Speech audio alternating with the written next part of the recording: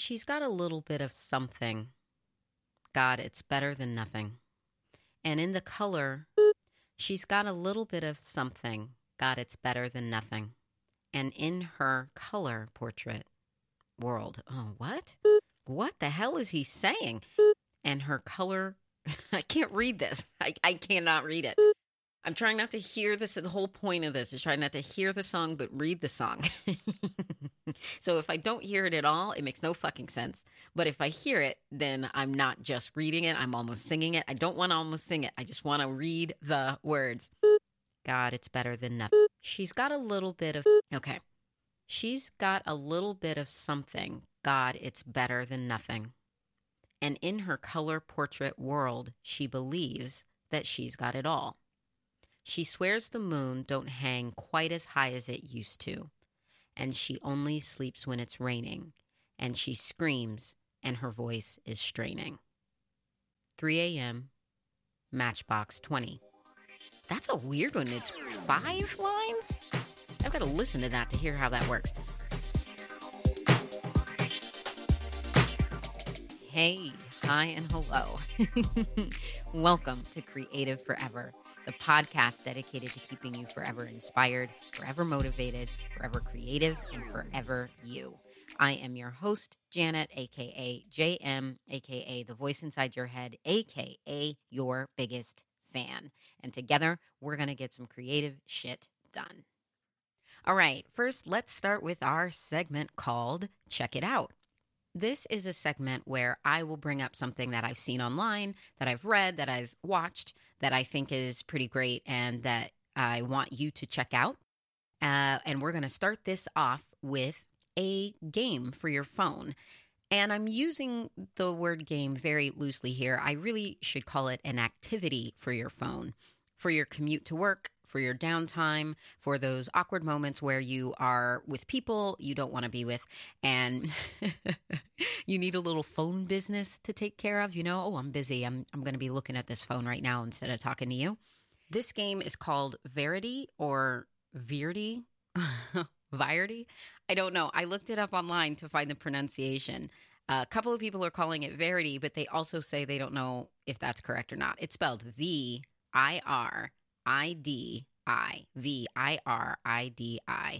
It's a plant game.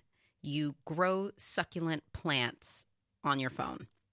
Okay, so you get a pot and some succulent plants to plant, and then you water them and they grow. That's it. Oh, and a small snail crawls around the rim of the pot very slowly. The music is mellow and soothing. It's a calming game. It's a sort of like, what was it, the little keychain game where you would check on your little guy and keep him alive? I don't remember what it was called, but it's like that. You take care of the plants and then you check on them every few days, and it shows you their progress. If you've been gone for a week, it'll show you how much they've grown. A very low stakes game, very little risk, very calming. I've linked some pics and a video of my plant named Susie in the show notes so you can see Susie sort of start from nothing and then grow. I really like it a lot. It's a good game or activity during those few moments where you have nothing to do and need something to do. Grow some succulents with the game Verity. All right, so for today's show, we're going to be talking about whiskey and specifically how a young woman built a brand using her creativity.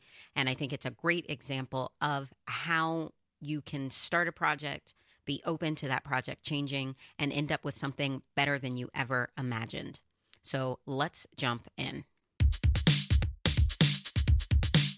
The story starts with a New York Times article about Jack Daniel, the famous whiskey maker. The writer, Clay Risen, pointed out that some 275,000 people visit the Jack Daniel Whiskey Distillery every year. And when they do, they hear the following story on the tour. Quote, sometime in the 1850s, when Daniel was a boy, he went to work for a preacher, grocer, and distiller named Dan Call. The preacher was a busy man, and when he saw promise in young Jack, he taught him how to run his whiskey still, and the rest is history.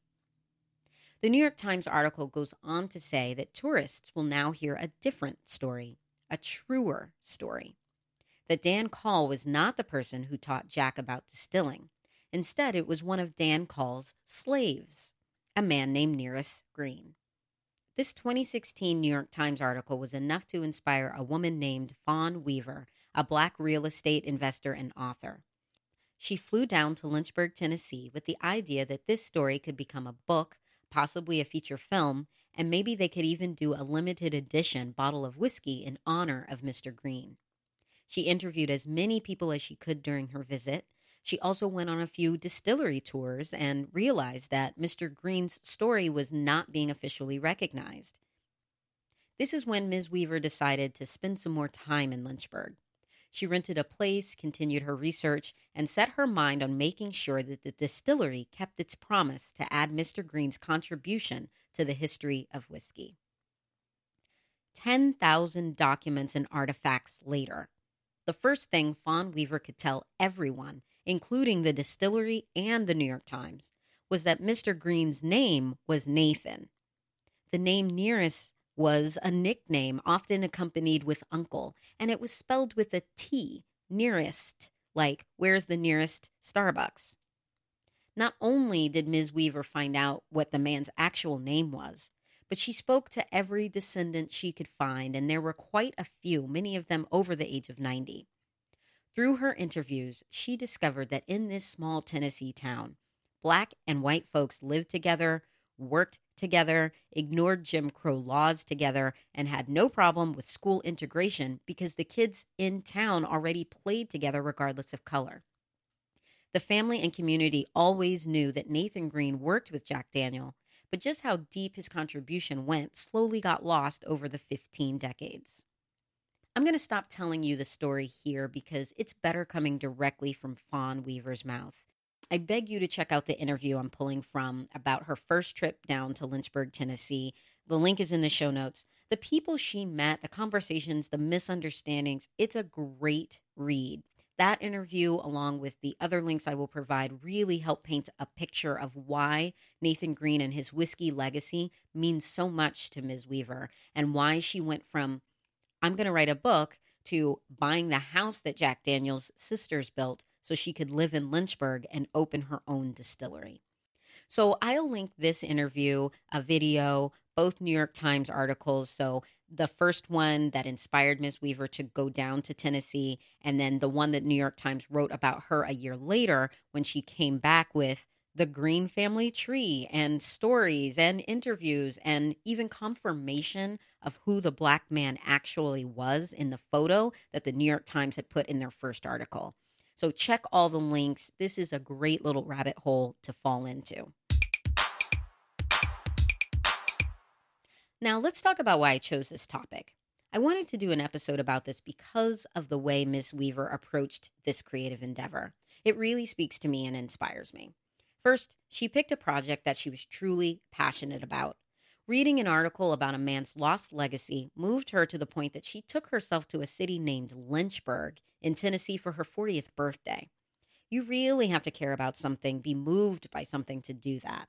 As a Black person, as a woman, as an outsider of a small and remote community, she followed her creative gut and went to Lynchburg, Tennessee and investigated this, and that is awesome. Then, when she got there and discovered that there was so much more to the story, so much more that should be done, she was able to pivot and expand her creative goals. Not many creatives have the mental fortitude to go to a city ready to write a book and leave that city ready to open a whiskey distillery. And it wasn't just talk. It wasn't just her dream. She took steps and made it happen. No background in whiskey, but she made it happen. And I don't know that she has a strong background in activism or politics, but I suspect it takes a fair amount of both of those skills to be able to respectfully honor a man that you have never met, that lived his life as a slave in Tennessee and happened to teach Jack Daniel how to make whiskey in a country where Trump is currently president. There are so many ways that this goes wrong, right? The optics have to be precise at all times. All sides have to be working together. The Jack Daniel people, Nathan Green's descendants, the city of Lynchburg. Think about this. 10,000 documents and artifacts were shared with Ms. Weaver in order for her to shine light on this history. That's the level of trust and respect she had to earn from Mr. Green's family and community in order to do this type of work. And just so you know, the collection is going to be put in the National Museum of African American History and Culture in DC, so I will let you know the second that happens. I wake up every day hoping I can focus my talents as sharply as Ms. Weaver has done, hoping to reveal to myself talents I didn't know I had and opportunities I didn't think possible. I think there are other people out there that want their art to be as impactful as this, whether they want to honor a fallen hero, bring a secret into the light, or tell a story that wouldn't otherwise be told. Stories like this light a fire for me.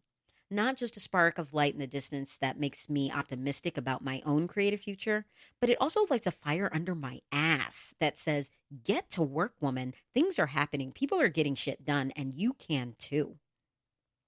I'll end with this. Uncle Nearest Premium Whiskey Distillery is in Shelbyville, Tennessee, which is right in the same area as Lynchburg, and you can go visit. They also have a fantastic website that goes into great detail about the history of Nathan Green and his family, many of which were also in the whiskey business. The highlight of the website is a short film they did starring Emmy Award-winning actor Jeffrey Wright. You know him from HBO's Westworld, the Hunger Games movies, and if you're part of my Q4 community, Angels in America. The short film honors Mr. Green and his legacy in a wonderful way, and I don't know if it was meant to serve as a sort of teaser of what the film or documentary could be, but I am on board. I will buy the book about Nathan Green. I will see the film, whatever it is. As long as Ms. Weaver is involved, I am in. In the meantime, I have to settle for a bottle of Uncle Nearest whiskey. Now, I don't drink whiskey, but I bought it, and I will continue to buy it.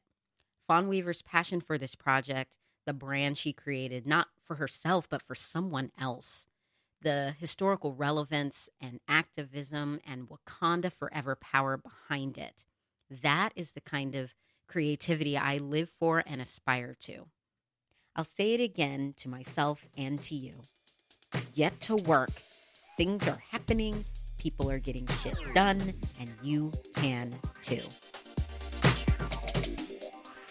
You can find us on Instagram or Twitter at Creative Forever. That's creative, the number 4, EVR. Don't forget to be creative this week, even if you just think about it. Later.